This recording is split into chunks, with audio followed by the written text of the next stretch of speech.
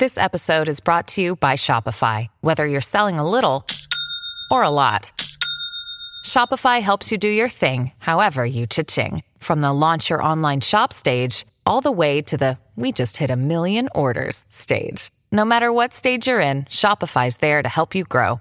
Sign up for a $1 per month trial period at shopify.com/special offer, all lowercase. That's shopify.com/special offer. Look, Bumble knows you're exhausted by dating. All the must not take yourself too seriously and 6'1" since that matters. And what do I even say other than hey? Well, that's why they're introducing an all-new Bumble with exciting features to make compatibility easier, starting the chat better, and dating safer. They've changed, so you don't have to. Download the new Bumble now.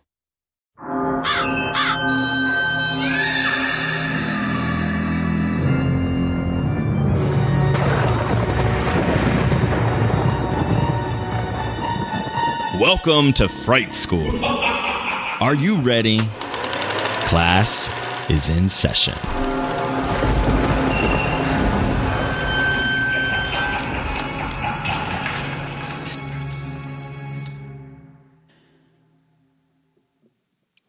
Hello, Fright Schoolers. Hello, Joe. Hi, Joshua. How are you? I'm doing good. You're doing great. You're doing wonderful. I am doing wonderful as well. Why? Because we are joined in the Wes Craven Memorial Library by none other than Tiffany Tang. Hello. Hello, Tiffany. T. Tangley in the building. I had to do the operatic voice to match you guys. Yes. I like it. Yeah, we try to keep the energy up. You know what I Yeah, mean? you know, musical theater energy. It's always a good thing.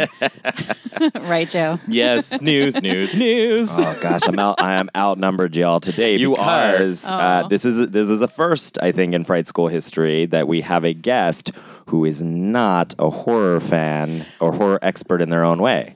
Like we've had with others. Like so. I try to avoid it at all costs. Like Yeah. if it might kill me. Yeah. Yeah, this is so exciting. So it's like I Our have two enrollment Joes. increases. This is a testament to how much I love you guys that I'm here. Yeah, it's going to be really difficult to keep this conversation on track, I feel. I have been wanting to do an episode like this where we have someone else on who is not a huge horror fan or not exactly, because I was just like, because I feel that, you know, now that as my expertise grows, it would help us to have like someone who is also seeing it for the first time. Yes, and reacting for the first time Yes. and understanding for the first time. And yes. A lot Yeah. of firsts. We like it. We like it. But so we're going to chat with Tiffany just sort of about her life and all for a little bit. Well, first we're going to do our usual get caught up on the week, see what everybody's been watching, reading, doing. And then later next week, Tiffany will join us for a conversation about the Norwegian horror film Dead Snow. So... Very exciting. yes. A Norwegian cult classic, apparently. apparently. Yes. So, but, and we'll get to all the reasons why we chose that later as well. I'm really scared, you guys. So, but really for now, yeah, what are people doing? What are we watching? What are we reading? Joe, nothing. So, Yes. I famously... you read some subtitles today, so hey, Yes. So go you. one common, Tiffany may not know this, but one common misconception that people have about me is that I read a lot. I don't read a lot. I watch a lot. But hey, me as well. All these books are just for show. No, I don't believe that's a bold-faced lie. There are a lot of books in here, y'all. No, yeah, that's true. And I have read almost all of them. There's a few that, you know, are still on the reading pile. Because I'm one of those people, it's like, I like to have books, you know, I buy them and I'm like, I'm going to read them. They represent hope. Yes. You know? Yes, they're Like, supposed to I am gonna represent get time. They represent hope and they represent knowledge that you do not yet know. Exactly. So it's the acknowledgement that there's still things that you don't know. Yeah. That's a great point. You know, when Marie Kondo came out with her thing and I was like trying to get rid of my books, and then I was like, you know what? No, my books are my artwork. People Yeah. collect art. I collect books. This is And what I books have are on my very walls. pretty and yes. and the thing about Marie Kondo too, that what it says in her book specifically is that, you know, books represent your values. They represent the things that you value and the information and the knowledge that you want to bring forward with you.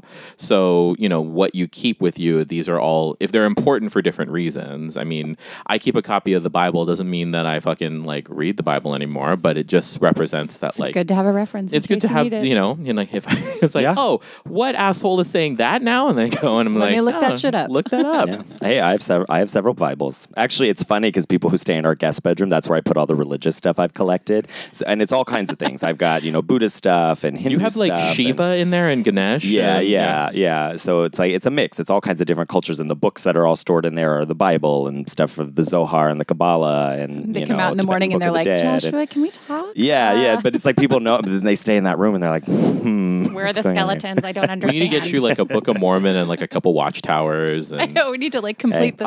I have a setup. I have a not watchtowers, but they released the Jehovah's Witnesses released some books, and one that I have, it's bright red, and it's the Book of Revelation from the Jehovah's Witness perspective. It is fascinating, and the illustrations in it are really incredible and scary. And I've had it since I was a kid. They knocked on the door and came in, did the whole thing. You're like, ooh, bedtime reading. Yeah. Oh, I find the Book of Revelations really terrifying. It's one of those things where I'm like, hey, if this earth splits open and, these monsters crawl out of it, I'm here to see that. I mean, have been wrong my whole life and, I'll be one of the condemned, but I'll be like, whoa, cool. This is very dramatic. Yeah, angels flying out of the sky. Something I did want to say it's about a horror film. Precisely. The Book of Revelations is very horrific. Anyways, I did want to comment, though, on the bookshelf right behind you that I did not do this intentionally. And I was noticing I had some friends sitting there the other day. They came to hang out. We were hanging out here playing records and hanging out. And they look behind them and they're looking at all these books. And it's Naomi Klein's The Shock Doctrine and, all these feminist books. It's all these really political books that make me seem really smart. And they're right at eye level. Feminism is for Everybody by Bell Hooks, which I have read that book many times. That's actually a really great book. Bell Hooks. And actually, most of the books there are fantastic political analysis books. But I realized I put them right at eye level, and that was not the intention. So it's not like the Stephen King that's right underneath it. Yes, Joan Didion. See, it's all the stuff that makes me look really smart when people sit there. They're oh, this is the lady quote. Yeah, you have your Foucault right next to your Didion, and which are books I've read and I do appreciate. But I realize how probably when people sit there, they're oh wow, But it's no, those I love it. Those are the books behind you are Nosferatu and Chuck and then Palahniuk. it's all the horror stuff is over here. So it's if you just sit there, you're wow, he's a very thoughtful person. And then you have your what I'm going to call your half a shelf of female comedians' memoirs. So Ellen that's all TV. And, that's all TV and celebrity stuff. Yeah. Which is not as much as the rest of the books. I mean, there's a lot of very smart people books here. Yes. Is that a DVD collection of Babylon 5 right there? That belongs to the Sam Squanch. That is not mine. Just checking. Yeah, I had to. I didn't watch, but he when we first moved here, 2 years in, he and a bunch of our friends got together and watched that entire series in the living room at the old house, on Robinson. Yeah, and I was I'm gonna leave y'all now. It provides some good balance for the library, though. I must say. Yeah. No, it's nice to have. Anyway, so podcasts are a visual medium, so all our listeners are gonna. Yeah, they're so into this. Yeah. I feel like people think that we're actually in a floor to ceiling vaulted library. Right. I hope they do. I hope to have that one day. As far as they know, we are. Yes, this is the Beauty and the Beast library, everyone. Right. Oh man, I'd like to have that library. I'm actually on a rolling ladder right now. Yes. Anyways, so enough of my pretentious book placement. And it was total. I mean, I really mean that was an accident. I just realized it the other day because people were commenting. You? This is not pretentious. I know. This is normal. Anyways, so instead of books, what's on TV? What's on TV? What is on TV? I'm really excited to get into, because Brennan mentioned this, I'm really excited to get into the new Tales of the City on Netflix. Armistead Maupin's continuations with Laura Linney and Olympia Dukakis and many other gay actors, including Bob the Drag Queen. And then I also rewatched Get Out recently with some friends who had never seen it. And this will probably be my third rewatch of Get Out. And it was funny because they were like, we can watch Get Out or we can watch Us. And I was like, oh, okay, well, I'm here for either of that. So Us wasn't available, so we did Get Out. But then when we were having trouble trying to stream it, I was like, well, there's many other horror. If you want to watch horror, like there's many other horror films. I'm certified now. I know. Exactly. I have my degree, I have my certificate from my AA. And, can you please give out horror. Certificates? That would make me so happy. It's like, this is your certificate. We have one somewhere that I made for Joe. Yeah. And so this, I was like, yeah, do you guys want to watch Hellbent? And they were like, what is Hellbent? They saw the trailer. I'm like, no, we're not watching that. So we So you were hanging out with a group of homophobes. Well, they were homosexuals, so it was internalized. So No, I'm kidding. That movie, I mean, it was not a great film. And then we also cast Magic. So right before we did that, we did some Magic. How'd that go? Is this like a bruja? Yes, we're little brujas. Bruhos. What the hell? Is that anything, brojas? The brojas. Oh my gosh, can somebody make that show? Yes. Brojas. It's like, oh my god. They're like we're totally witches. Bro, but bro Latinx witches. That'd be great. Yeah, so they we did some little magic, and I read the tarot. Nice, which is great. I tend to give everyone else good readings, but when it comes to me, the universe just loves to read me. Let's just put it that way. But yeah, we did some magic, and it was great. So it wasn't a good reading for you? Well, no, because it was just like, it was like, girl, get your life together. Good God, girl, get a grip. Exactly. It was basically good guy, girl, get a grip. So the 5 Gs. But yeah. You got to get off the scruff, and you got to... and get on a man. Oh, boy. It's like, go out and talk to people in the bar, right? Is that what it said? No, but it was. But I hate doing that, Joshua. I know everybody does. God, it's so funny. that. Our culture has changed so much. I wonder, Tiffany, as a cisgendered woman, right?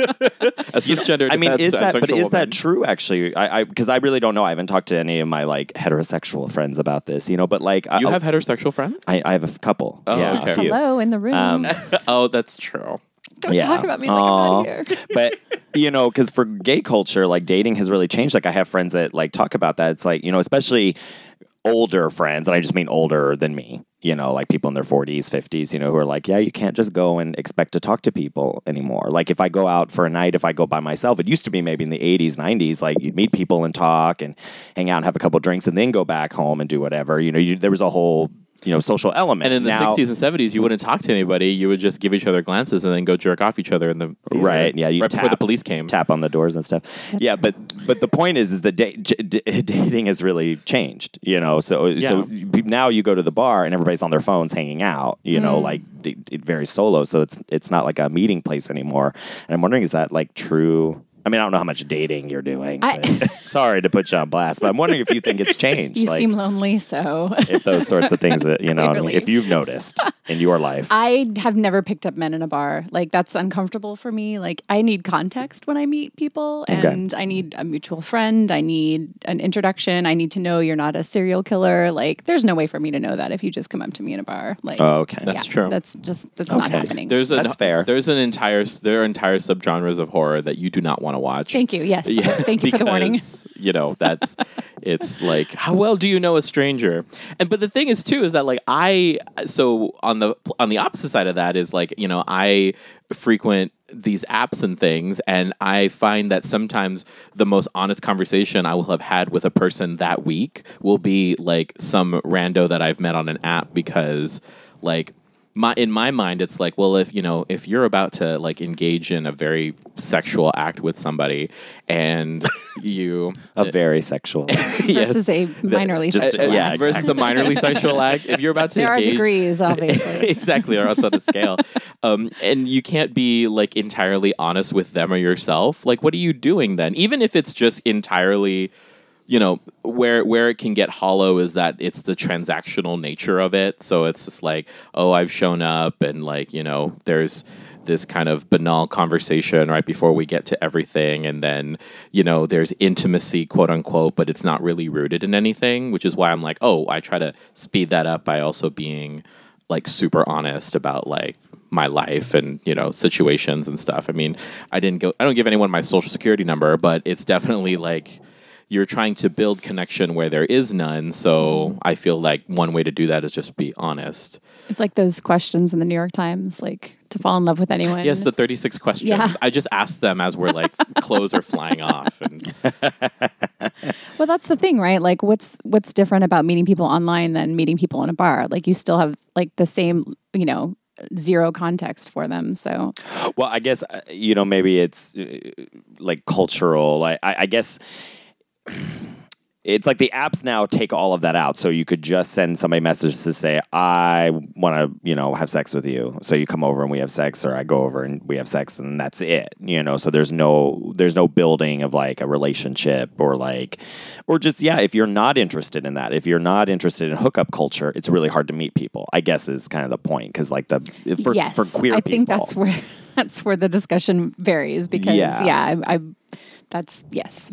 Yeah. So but I don't know. But I'm just wondering if that's had an effect. That's my elaborate explanation. Yeah. Yeah. Well, I'm just curious. I don't know. Maybe I could go out and read some articles or something and see. But I'm curious if it's affecting straight people like it is queer people. At least from the people I've heard, where it's like I'm not really into hooking up. But the apps I think make that really difficult because if you are somebody that's on there looking for dating, I don't think people take you seriously. Looking for relationships, you mean? Yeah. If you're like, it's like, what are you doing here? Like, go out to the bar and meet people. But it's like, well, I can't because everybody's on the apps waiting for just hooking up rather than a relationship. Although I feel like there's some cities where it is very transactional. Relationship building is very transactional. So I know a lot of friends in New York who go on like Match.com just because they're like, okay, I've made this much money. I'm ready to find my significant other and have some kids. So let's get on there and put that criteria in and meet that person. Mm-hmm. So I think a lot of people do use online dating for relationship building too. Yeah. So you're. I mean, I'm just generally, I guess, talking about it. But I mean, I would assume. And then with like apps too, like apps are also very there's a certain level of privilege with that. Mm-hmm. I was listening to another podcast where they were talking about this specifically, where like if you're a queer person that lives in like a fairly rural area or not a big city, like those apps are kind of like just a lifeline for you to know that there's like other gay people around you, whether that next gay person is 50 to 100 to 200 miles away. It's just like that they exist and they're there. You're not alone. You're not alone. Wow, yeah, that's great. but then you have and that's why it's like it's easy for us who are in a larger metropolitan area to kind of complain about the hollowness of apps when like people who are living in areas where there's not that many people but like they are like starving for it. So there's a certain it's provides also some sort of connection. Exactly. Yeah. So it's kind of like unpacking that privilege too, because like for me it's like when I'm on it, it's like I'm definitely looking for something very specific, but it's really hard to express. So But I'm open to anything, and more often than not, because I'm open to anything, most people tend to mean that I'm just only looking for sex, which is not true.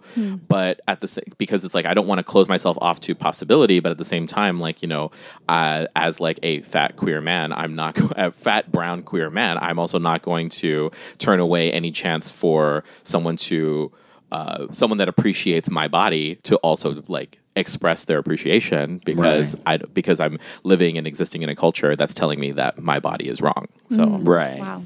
Yeah. Yeah. No, that's also a really, really great point, especially for people, like you said, when just knowing that there are other people around, other possibilities. That's a very good point.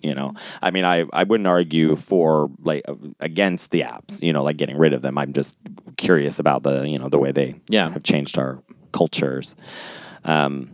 Anyways, that was an interesting digression there.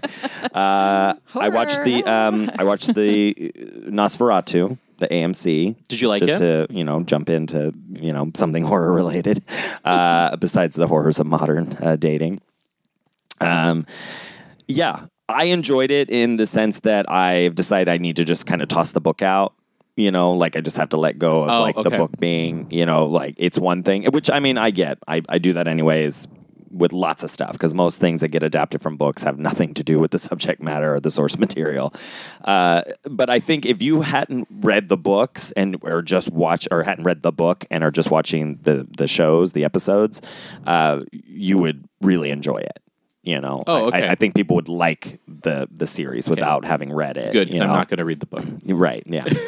Because you don't read. Yes, I don't read. You should listen to Kate Mulgrew read it then. Listen to the audiobook. Mulgrew, yeah. love. Yeah, it's awesome. And I really like her reading of it. And Joe is a big fan of hers, Joe Hill, not Joe Yu. Oh, yes. The author of the book. And so she's read a couple First of his name things. basis, yes. Yeah. Yeah, sorry. I have that tendency. What was I talking about? I was talking about somebody the other day. Oh, Guillermo del Toro. And I was like, well, when Guillermo. Like we're friends or something. But it's because I just assume that that's who they know I'm talking about rather than... How many Guillermos do you know? Right. Maybe I should do just last names or something like Del Toro. But anyways, I thought it was really fun. I'm curious how it's all going to sort of come together. I guess AMC put it out on their app. You can watch the whole thing, but I'm not going to pay for another app. Well, so if you have I'll just cable, wait. you should be able to access the app for free, right? Ooh. Oh, I don't know. Okay. You know what? I think there are some like HBO Go and things like that, but by the time we get the cable bill, it's like gone so fast, like it just comes through. Everything's like automated. So I don't have any idea what any of our like information is to get the Go. I could like just not be lazy and get it, I'm sure. But then again, I really don't want to just sit and binge it. I'm coming around to this thing of like, for a while, it was great.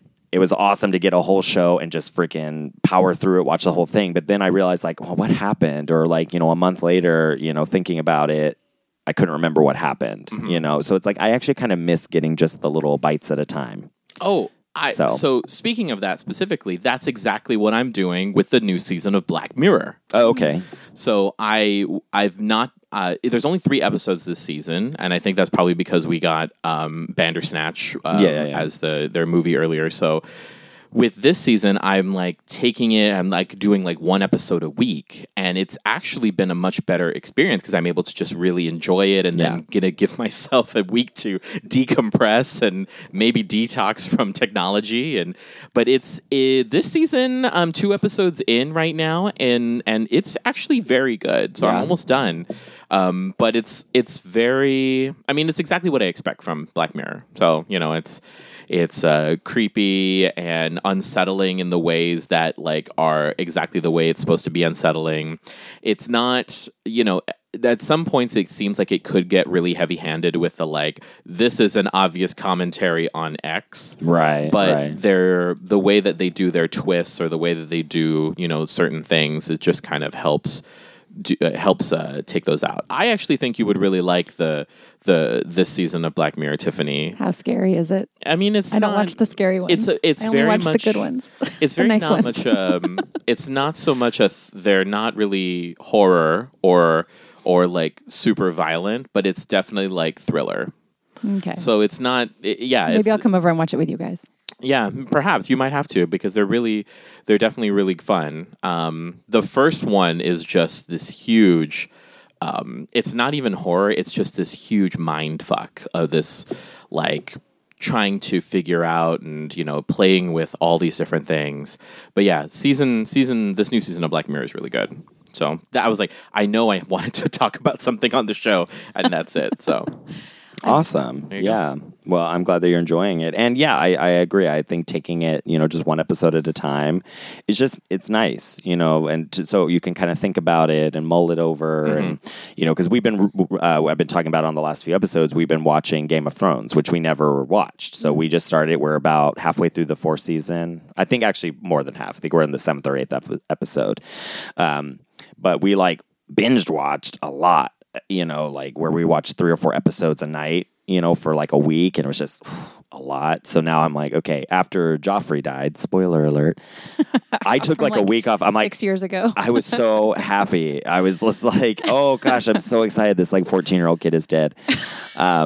I'm going to just take a week off. I didn't watch any more of it because I just wanted to savor that, because I knew more horror would happen. And it's a horrible show. Like terrible things happen constantly. I'm constantly, why am I watching this stupid fucking show? There's also a lot of plot twists that you miss if you burn through it too quickly. I feel like that happened to me. And I was like, wait, who's that guy? What was his name? I don't remember. Everything is blurring together. Yeah.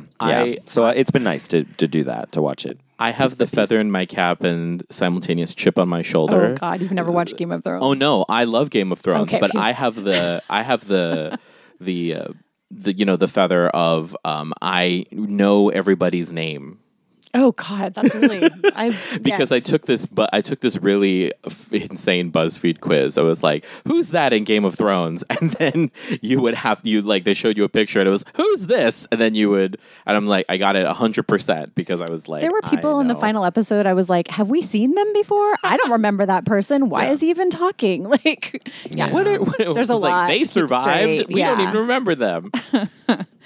I'm enjoying the meme that's floating around. I haven't gotten there yet. I know it's in the 6th season. I am spoiled for some of the big stuff in Game of Thrones just because my friends who love Game of Thrones, Right. it's on it's on, social media. It's been around for like 10 years. So I had never intended to really watch it, so I didn't really care, so it doesn't matter. And even though I'm watching it, I still don't care about spoilers or not. But I love the the straight pride thing that's going on with Boston and all. Mm-hmm. And there's like a meme going around with like Cersei like drinking her wine at the window, and it's like, oh, we're gonna have them all in the same place. And I know that she like blows this place up. God. And I saw that meme going around. I'm like, that's amusing. I'm not encouraging it. I'm just saying we do not encourage violence. I found it very funny. It's like, I don't see the problem. They're all going to be in one place. They're neo-Nazis and white supremacists. So my favorite joke that I saw right now online is it's a meme with Sam Tarly, and it says, how do it was something about the Lannisters and how the Lannisters' beds, and it's like, oh yeah, they put two twins together to make a king. Oh boy. Hey yo. That's amusing. That's amusing. Incest joke. So funny. Yeah. So, anyways, straight pride. I don't. Boo. Well, I mean, yeah. I just don't even know. That's another show, I think. Yeah. Well, I mean, just no. Just right. No. Just no. Just no. Good. That's all we'll say about that. So the other exciting thing that happened this week, finally, is there was the release of the Slasher app, which we talked to Damon at Monster Mania. And it's finally out, right? Yes, look at that. We have our Slasher app, which is this cool horror app. It mixes a lot of things. It's like horror news, social media. I was surprised by the dating thing. I'm really excited for the dating thing. Yeah. I mean, do you want to date someone who is on an app called the Slasher app? No, I don't. Considering that what we just talked about, I mean, also like I don't know if you is can it like a registry because that might be helpful. It's a registry. Well, I will say I don't. It's not like the other hookup apps because it's spelled full out slasher instead of SLASHR backwards. Oh yes, that's right. Because then you would know it was a sex app. And you would know? What's like Grindr, Growler, Tinder? Oh no, is Tinder written all out? Tinder is written all out. Oh, okay. Because I don't know. I've never been on Tinder. Can someone just write me a love letter? I mean, come on. Right. Can I just go back to the Jane Austen days of? Not one of the guys from Slasher. It's like, I love your hair. I want to weave it into a sweater. No. Never mind. You just ruined love letter writing. Yeah, this is the world we're living in now, Tiffany. Okay, you gotta. Tiffany, I too would love an epistolary romance. Yes, an epistolary romance, an epistolomance. Yes. Anyways, point is that the Slasher app is finally out. I'm really excited for Damon for launching this. It's a really cool tool. It's got like great news right on the main page. There's a calendar to find various horror events, which is great for us because, when you're doing this kind of podcast, like we want to go out to cons, we want to meet fans, and there are so many. And so to have a place where they're kind of all, hopefully, as more and more people are working in the app and using it, they'll add events. And so we'll find like small stuff, big stuff, all kinds of different events. So I'm really excited for it to be out. So I did just want to take a second to congratulate him. Have you explored it? I've not explored it because I just haven't. Because there's a lot of reading in it. No, I'm kidding. I just haven't yet. But I imagine that he's adding updates all the time, and it's only going to get better.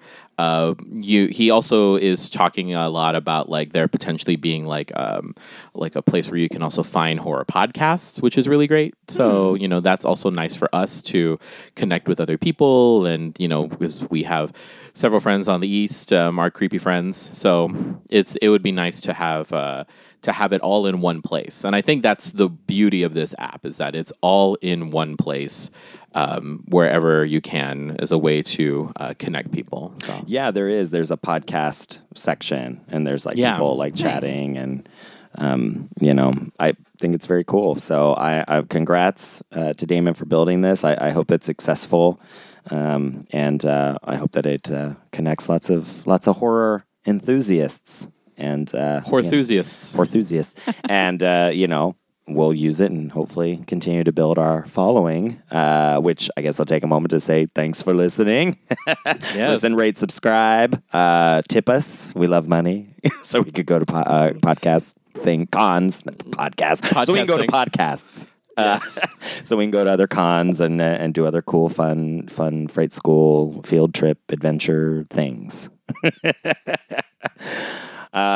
Anything else? What are you reading? Anything good?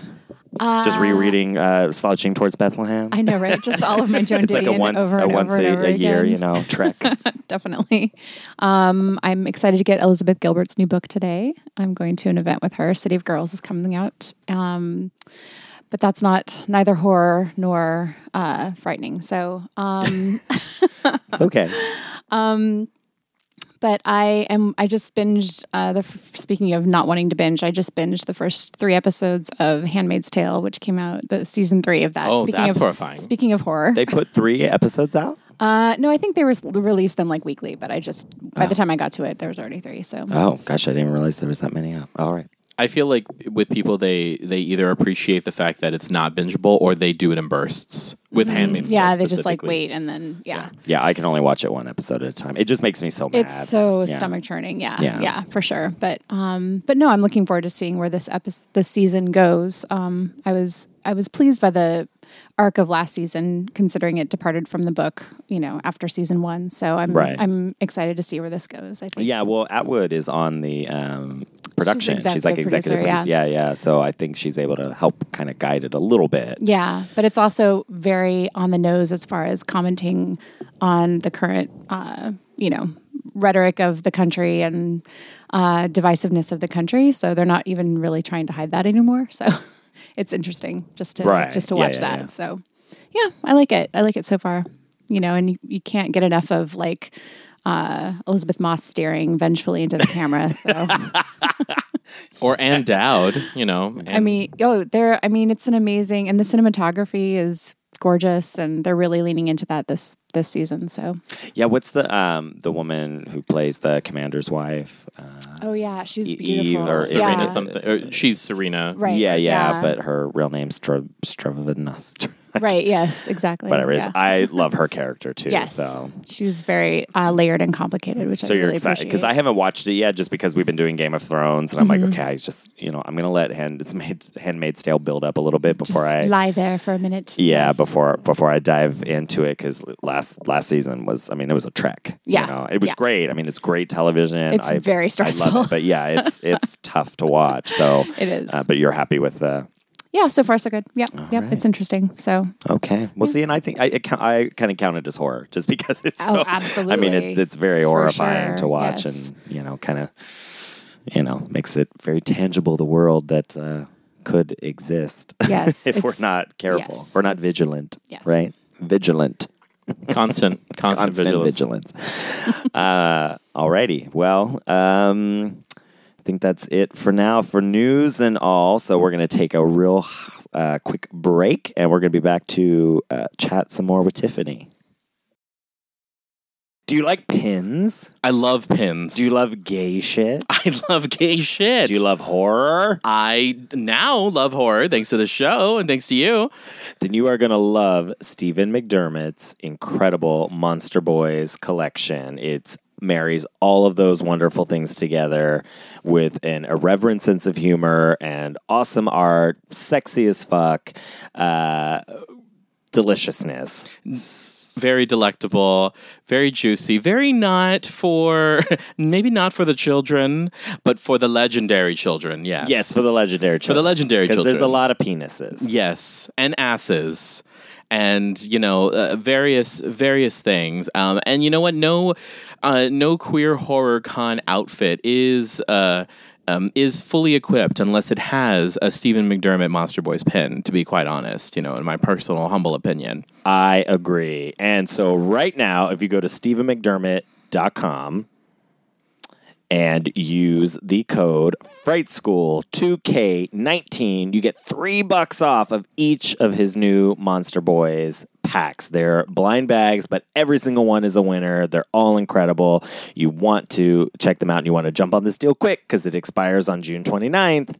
So you want to move fast. Yes, and this is volume 4 of the Monster Boys. The first 3 volumes. Volume 1 might still be a little bit available, but this one is for the new volume 4, which is camping cryptids, not camping that's cryptids, which is basically cryptozoological monsters that have been given a playful pinup twist. So we have Asquatch, Chupacabro, the Cockness monster, the Homo Mothman, and then a special 5th one that I may or may not have gotten that I will not even say to you because you need to go and get yourself one. That's right, with code Fright School 2K.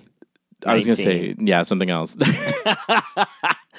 Fright School 2K19, $3 off. Incredible artist. Follow him at Stephen Draw on Instagram, and then Stephen-McDermott, McDermott.com for all of his amazing artwork. It's hilarious and sexy, like I said, and wonderful. And you can right now listen to this show, you get your own private discount code. Yeah, and it's exclusive only for Fright School listeners. And let me tell you, if you get one, please make sure to tag us on Instagram. Tag Steven, let him know that we sent you. And we will see you at the cons with your beautiful flair. Yes! Yes.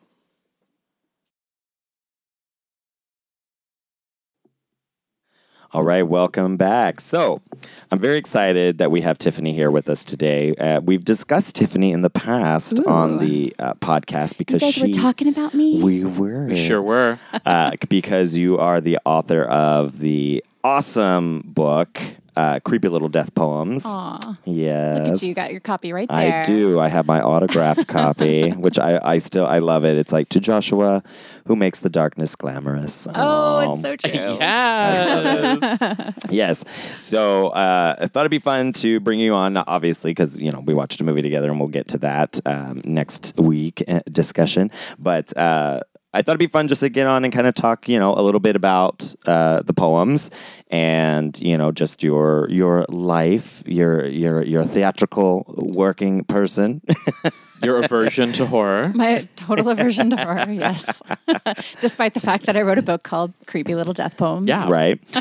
So, I'm still going to ask you the usual questions that we ask because I'm curious to have them, answered from somebody who is not a big-time horror fan. So I'm curious, why you think we make horror. Because it has a long history, even in theater and before, with oral tradition. So sure, I'm curious. Yeah. What are your thoughts on horror? I mean, I think there's the typical sort of social repression, opportunity to express things, especially coming from the theater world. There's an opportunity to experience and express things that aren't accepted in normal society and polite society.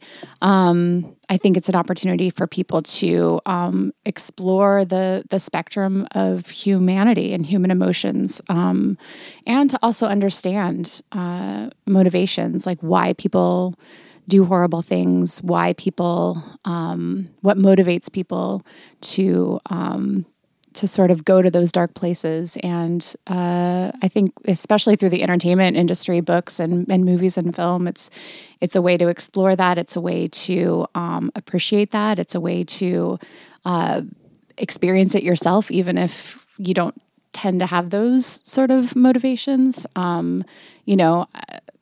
just like with like human sexuality, I think there's a spectrum for everyone. So even if you don't consider yourself a violent person or someone capable of X, Y, and Z, you know, there's probably still a little part of everyone that when pushed to the brink, you know, who knows what's going to happen when the zombie apocalypse, you know? Right. We're all going to be doing things we never thought we'd do, you know, like look at the people who survived plane crashes and things like that who are pushed, you know, to the extremes. So there's got to be a little bit of familiarity in it for everyone. So I think, yeah, it's probably just a balance for humanity to sort of figure that out and lean into that. I don't know, but that's just what I learned from listening to you guys. No, I like that, the tangibility of the experience. And I like what you were saying with motivations. Like, you know, I guess that makes sense. Like people who might experience something horrific and then they seek, I mean, obviously a lot of the movies we've talked about, that is kind of what, you know, we talk about at the base. You know, you grow up, you're, you know, as an artist, you know, whatever it is, you make film, you make music, you paint, you draw, whatever, your experiences influence your artistic perspective and perception.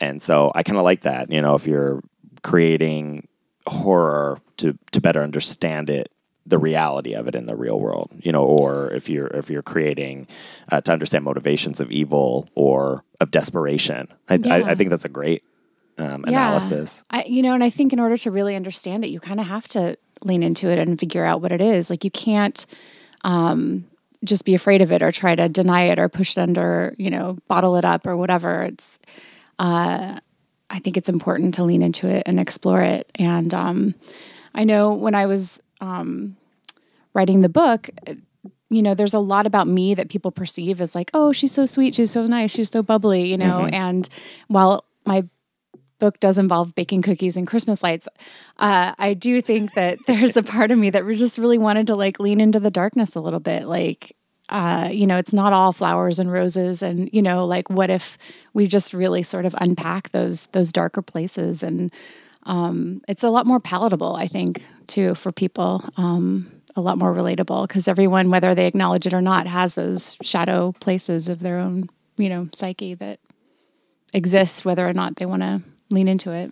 Yeah, absolutely. So the book, again, that's Creepy Little Death Poems, which you can get on Amazon, right? Or at your local independent bookstore. I was going to get there, but you know, just in case it's not, you know, in a little bookshop in Iowa or something. You know, yes, my go-to is Pocatello, Idaho. Right. In case it's not available there at the Books R Us or whatever it is, you know, it can be bought on Amazon. So it started. So April is National Poetry Writing Month, right? Yes. NaPoWriMo or whatever. Naripo. Yeah, whatever it is, Naripo. And so it's now homo is what it is. Right, now homo. A lot of us try to do the challenge. It's difficult. It is hard to write a poem really every day of the month. I mean, it's a fun challenge, especially as a songwriter, you know, to try to see something that I think is worthy to write a little something about every single day. I do enjoy the challenge of doing the poems. I don't think I've ever finished a whole month, which is, I mean, it's kind of sad, but it's because it is. It's hard. It's like, you know, especially you wake up on a bad day. It's like, fuck poems. I'm not writing anything. And it's like, well, I could have just written that as a. I mean, you know what I mean? Like, could have been my haiku. Yeah, we had friends who would just write a haiku of like, I got nothing to say. Here's a poem, whatever. 5, 6, 7. Fuck all of the poems. Right. I do not want to write to day end anymore. Bye. There you go. That's your haiku. Yes. So that's where the poems originated, was like you were writing. Yeah. So I was okay. So the origin story of the poems is I was going through a really rough time, you know, as we do. But for the first time, it was really coupled with a very deep depression, and it was actually one of I think it was in Eat, Pray, Love. Here's my Elizabeth Gilbert shout out. She has a small section in that book where she talks about depression and loneliness, and she names them as like characters that come to visit her.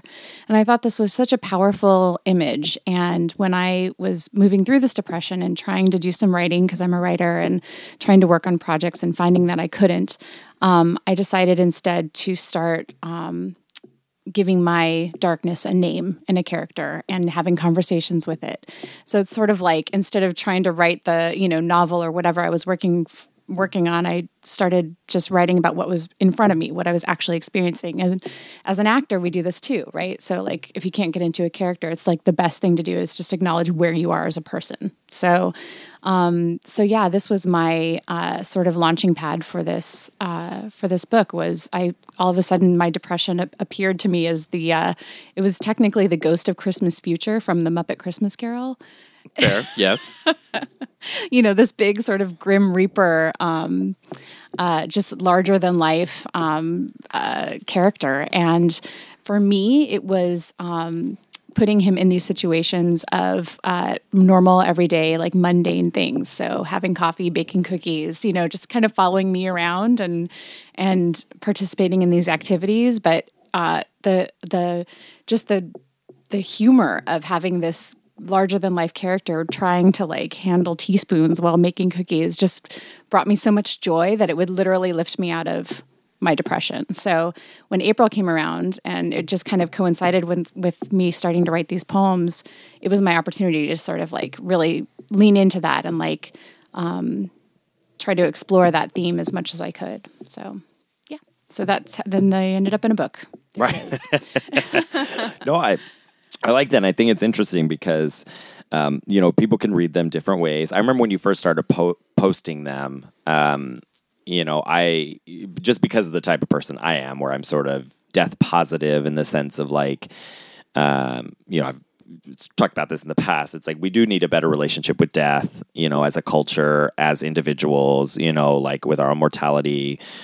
We need to have, better conversations around it, So I was kind of taking it as, reading them every day. Like I thought it was brilliant because I'm like, it's such a truth of our life. Every day, we get up as a person knowing that one day we're not going to anymore. Yes, and we continue to live and to do things. And I love that you have that take on it too, because I think everyone sort of reads the poems in different ways. And just like for me, my depression was something I was living with that was a companion that was constantly there. And for you, like the presence of death and mortality plays that same role. And I think they're very intertwined. A lot of people, going through depression have, suicidal ideation and that is a very present, very real conversation that people are having, whether it's explicitly or internally. So, I think it's all tied in for sure. Yeah, for sure. No, absolutely. So I just love that, that you were kind of putting it out there. I'm curious,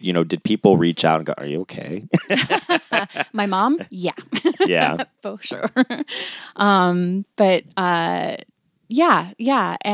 the thing is, like, I think if a person is creating art and is sort of producing work or journaling or songwriting or, I think that's one testament to sort of like the mental health of a person, because at least there's some sort of expression going on. There's some sort of conversation going on versus just bottling it up and not, talking about it and just kind of letting it fester. So that was my sort of explanation for everything's fine, nothing to see here. Let me just figure this out. Yeah. It's like, no, I'm just, the Grim Reaper comes over and bakes cookies with me and it's helping me hang up my Christmas lights. Totally normal. Totally normal. And I absolutely think that because within that context, and I know you've gone out and you've done talks on the book and you've done readings and, so you've been able to engage people with, conversations around mental health and the struggles of depression and, like you said, suicidal, thoughts get kind of twisted up in there, so of course death does become like a constant companion because it's so it's so present. It's like, well, it's a way to engage that conversation. And so I think I recommend it to people who I think are depressed or are struggling, because I'm like, it's brilliant just the way that you're able to, it's not not make light, but just it's a reality, and lots of people struggle, and this was one way for somebody to to deal. Sort of navigate it and walk through it. And everyone has their own way of doing that. And, but I definitely would encourage anyone who's, artistically, minded or creative or anything to definitely leverage that, because it can be a source of connection, to your own self, to the world. But yeah, and the more, it's fine. It's totally fine. But the more I started having conversations with death, the more I began to understand this character I had created as someone very much appreciative of life and trying to figure out life. And it's really this balance, it's always this balance between life and death.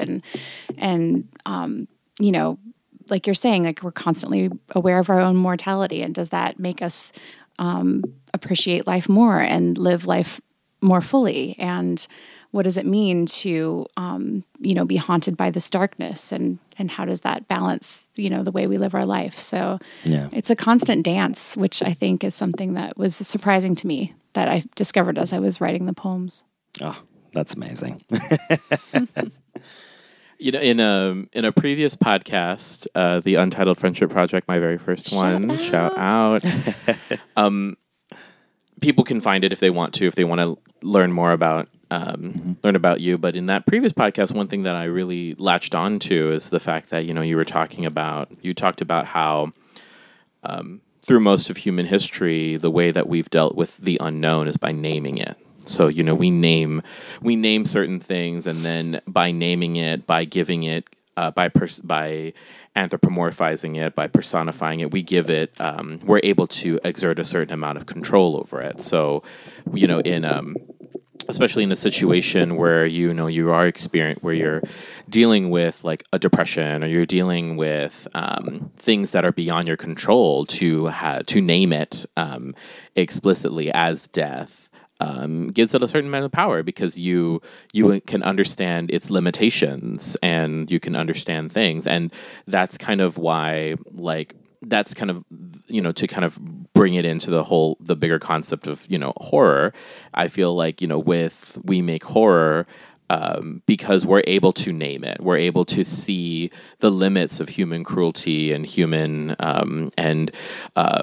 the ability for us to be terrible beings to other people, but we're able to name it and see how we can move through it. Yeah, absolutely. It brings it from this sort of vague, overwhelming, talking about depression, like feeling that's like all consuming, into something that you can actually deal with. Like it's right in front of you, you name it, and you take away its power to overwhelm. Yes. Yeah. No, I think that's a great point. That actually makes me appreciate horror movies more. Thank you. Again, because we did that interview way before Joshua and I had this was ever an idea in either of our heads. Yeah. But that's kind of how I've been able to do Fright School, because that's great. Yeah. I'm able to because you can adopt a Buddhist mentality where it's like, all life is suffering, or everything is impermanent, the impermanence of time, and eventually this will pass. Movies have to end, as a way to do that kind of stuff, or just a way to. I don't think that people can survive this scenario. Well, in a horror film, either everybody dies, or only one person is left, and you were able to see what it would take to, survive a terrible thing. Absolutely. So to kind of move on to sort of that's great. That's an awesome analysis. Horror movies as instruction manuals. Yeah. Yes. Yeah, totally. So what is the current state of Creepy Little Death Poem projects? Yes. If you can talk a little bit, I Scoop. can. Yes, scoop. My dear friend, Jonathan Hammond, who is an award-winning filmmaker and is just killing it here in San Diego. Oh, yeah. Just Yeah. killing it. I'm actually going to the Emmys on Saturday in Vegas, where he's nominated for an Emmy for his short film Isabel. Oh, I know. So excited. very Which excited. Is such a fantastic, So I love beautiful. because you're in that. You're The small part, yeah. No, but you steal like every scene you're in almost. I mean, Carla's awesome too. I mean, it's a great balance between the cast two is of you. Incredible. But yeah, because you don't really even talk. I really don't. Yeah, but you're just doing stuff it's just hysterical. Like you're just that perfect, like completely checked out, like employee. Jonathan's like, can you just show up for a couple of days? I'm like, yeah, sure, whatever. Yeah, it was What do you want me to do? Oh, brilliant. okay. But overall, the Isabella is fantastic. No, it's so a if you're listening to this and you beautiful can find it and get access to watching to watch that, Definitely it's check it out. Yes. a brilliant short. But anyway, so go ahead. Yeah, so Jonathan and his writing partner Ryan Roach approached me about adapting Creepy Death Poems into a film. So they came up with a screenplay, and the three of us have been working on it together. And we just entered a competition, the Women Making a Scene. So hopefully we can get some funding for it. But yeah, we're really excited. And he's, Jonathan's dialogue is very witty and snappy. And I think it's going to be a really great combination of sort of, we call it a metaphysical screwball comedy because, being friends with death is, has occupational hazards. So.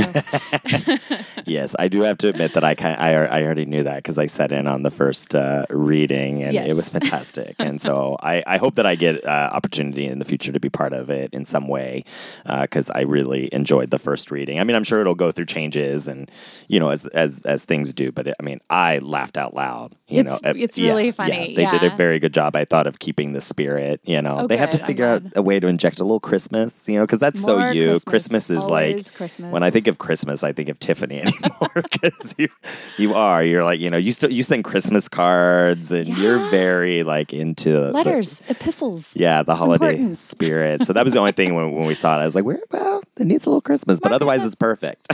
I'll just be in charge of the soundtrack. It'll be all Christmas carols. Right? Yeah.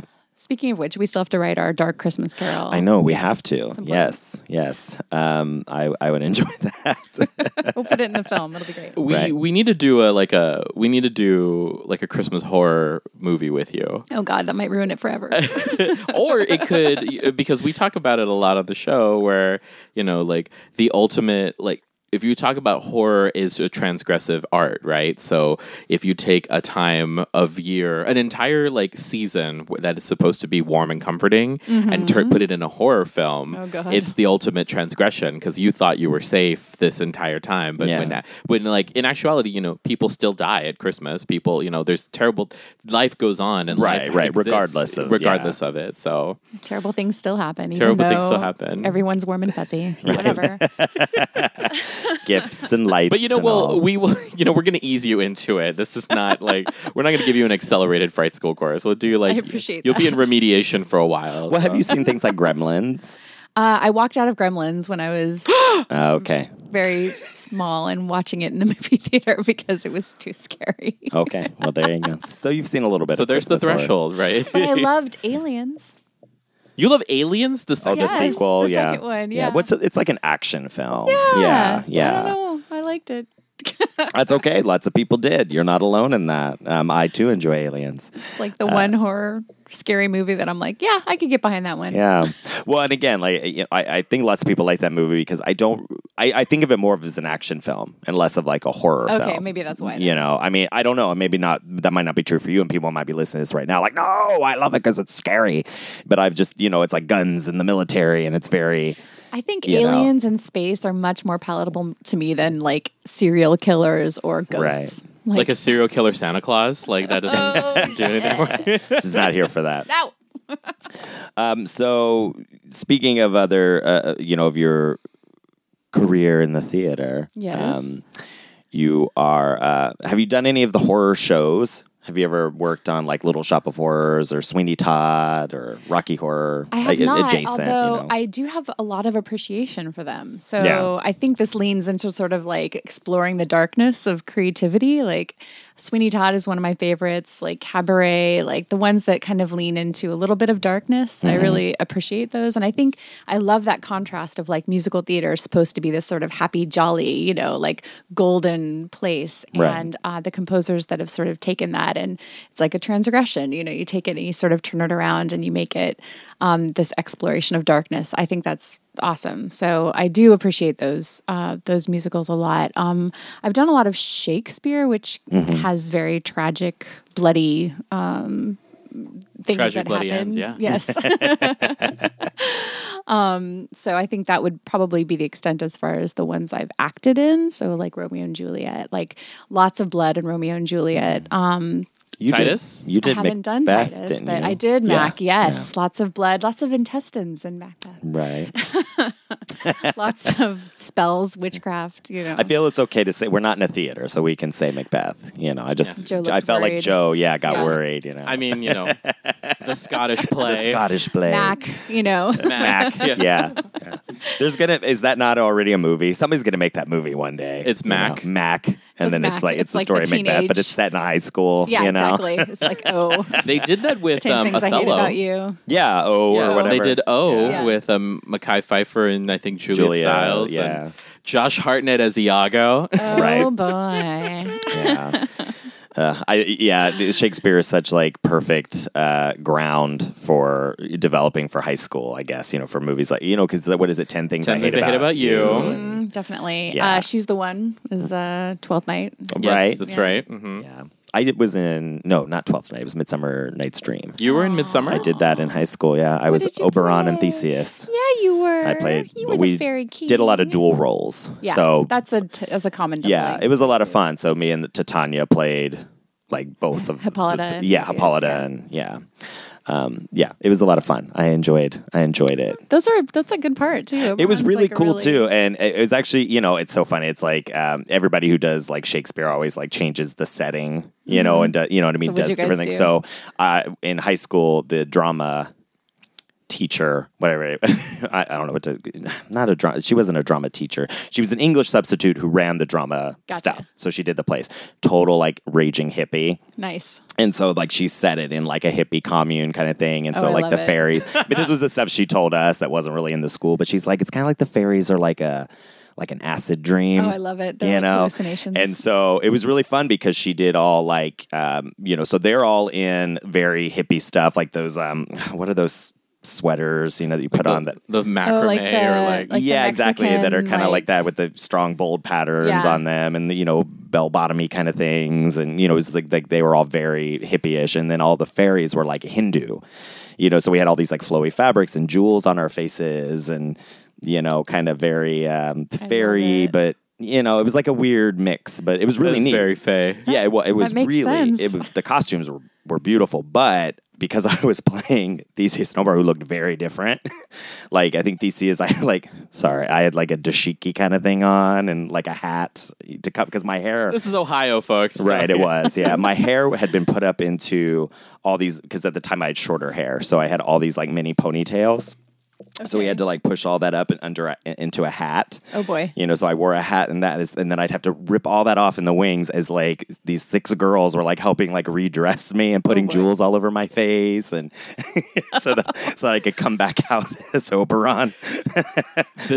I love this. We learned to do the feel like the poi. Have you backstage scene is more interesting have than you ever the seen onstage. Yes, the yes. fire poi Yeah, or yeah. whatever? Like we learned to do that for the show. my It was gosh. really fun. It's one of my favorite That sounds memories awesome. of high school. I would have watched that. Yeah, and then Definitely. going afterwards to her house and watching the Waiting for Guffman for the first time. Yes. Yeah, I was like 17, 18. It was so cool. You're It like, was oh my god, I get this movie. yeah, yeah, exactly. They also took Midsummer and turned that into a teen comedy. It was a teen comedy with Kirsten Dunst and Cisco called Get Over It, where they're Really? it has Martin Short as a drama teacher who is basically adapting his musical version of Midsummer, but it's a play within a play because what's actually happening is the events of Midsummer are being told. Shane West is in it, like it's very So it's like play within a play within a play within a kind play. of thing. Yes, I Yeah. That's amazing. What are you working on? Any other writing right now? What are you working on? not right now. We're just focused on the screenplay for Creepy Death. So that's like the Cool. main writing thing right now. But yeah, but I'm hoping to have some more time to do some long form writing projects. I feel a novel. I feel a book, like a long book in my soul. So I think that's gonna have to come out sometime I like that. You mentioned earlier you had been working, so you have some ideas. You have like that you were working on before you started working on the poems. I don't know. Earlier you just mentioned like one said the novel I was working on. Oh, when I was doing, I'm always, there's always like a ton of things. Yes, for that makes sense when you're a writer. Specifically, I don't know. I have 18 Hallmark movies in my head that are set at Christmas time. Shocker. Oh, look at that. No way. You know what? I have looked into it, and it is an industry. And it is an industry. And we actually, he's a filmmaker and writer-director, Michael Verratti. He actually writes a lot of Hallmark Christmas movies. Nice. I'll mention some off air to you to see if you've seen them. Job, But he is also like this. He's like one of the best voices right now in terms of like queerness and horror specifically. So he's a huge horror hound as well. And then he also writes Hallmark Christmas. But he's movies. has written like a ton of these Christmas I movies. love this guy already. Yeah, that's amazing. Oh, he is. He's fantastic. Come on the show, Michael. Come on the show. Right. Hey. Joe's trying to, like, let me just mention him again. Yeah. Alrighty. I have a question. Yeah. This is a question that we always ask for. We always ask of like our more versed horror fans or horror guests. But, so me, clearly. But do you happen to remember a time when you were in a movie theater and sat through a horror film? Has that ever happened? Or have you just never? Has that never happened?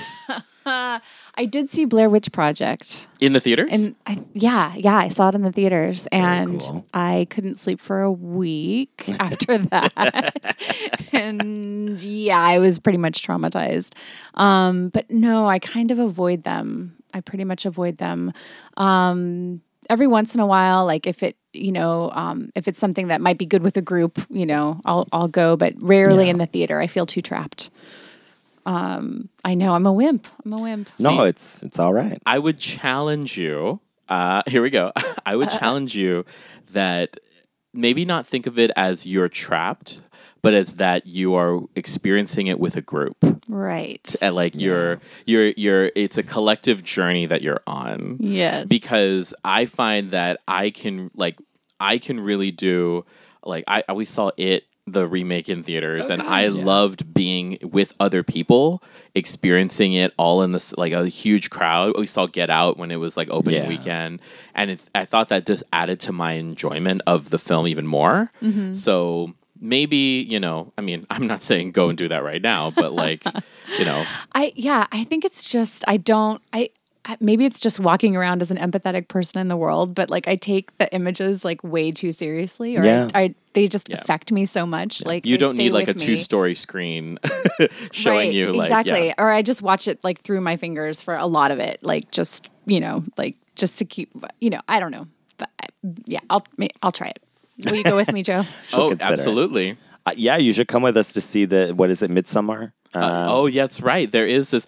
It takes place in a Scandinavian country, I think. Yeah, it's Swedish. Oh, great. I think it's Swedish, but it's a new film that's coming out this summer. It's called Midsommar. Oh, okay. And it's about these students who are going to this like old like pagan midsummer festival. Oh, interesting. And hilarity ensues. Right. Hilarity, definitely. You don't see the air quotes, everyone. Exactly. Yeah. Jordan Peele called it very terrifying. So. Oh shit, he did? Yeah, he said it. I'm paraphrasing, Then but it's going to count. It's mostly white people, so I'm sure that it is very terrifying. Yeah, but he said the final act was I think it was like holy shit.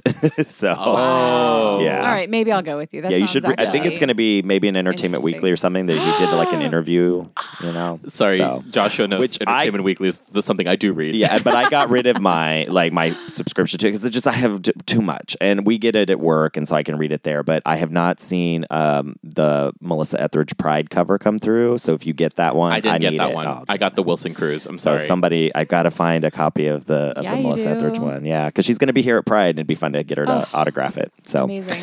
Anyways, well. Tiffany, we're so glad that you came on today to chat with us and to talk. The book is Creepy Little Death Poems. It's fantastic, and you're fantastic. Oh, you guys are fantastic. And where can people find you if you want them to? Yeah, if you want them to read your writings or to look for you. Like online? Online, yes. Not at this very moment, but not physically, not in a physical plane. This is my address. No, I'm kidding. I do have a website, TiffanyAnnTang.com. It's under construction right now, but it should be up and ready to go pretty soon. So, yeah, that's a good one. And cool. Instagram. Sure. T-Tang. T-E-E. Tang. In case I want to see your writings and your travels. You do lots of cool travels. All right. Well, we thank you so much for listening, and we will be back next week with Miss Tiffany Tang to discuss the Norwegian horror film Dead Snow. We made her sit down for an hour and a half. Oh my God. Yes, It's okay. yes. We had treats and cats. So stay tuned for the second half of that conversation, and thank you so much as usual for listening. Good night, Joe. Good night, Joshua. Good night, everyone.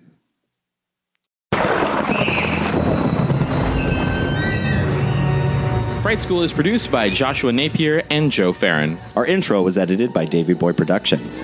Our logo was designed by Jamie Channel Guzman. Episodes are edited and engineered by Joe Farron. Fright School is produced in terrifyingly beautiful San Diego, California.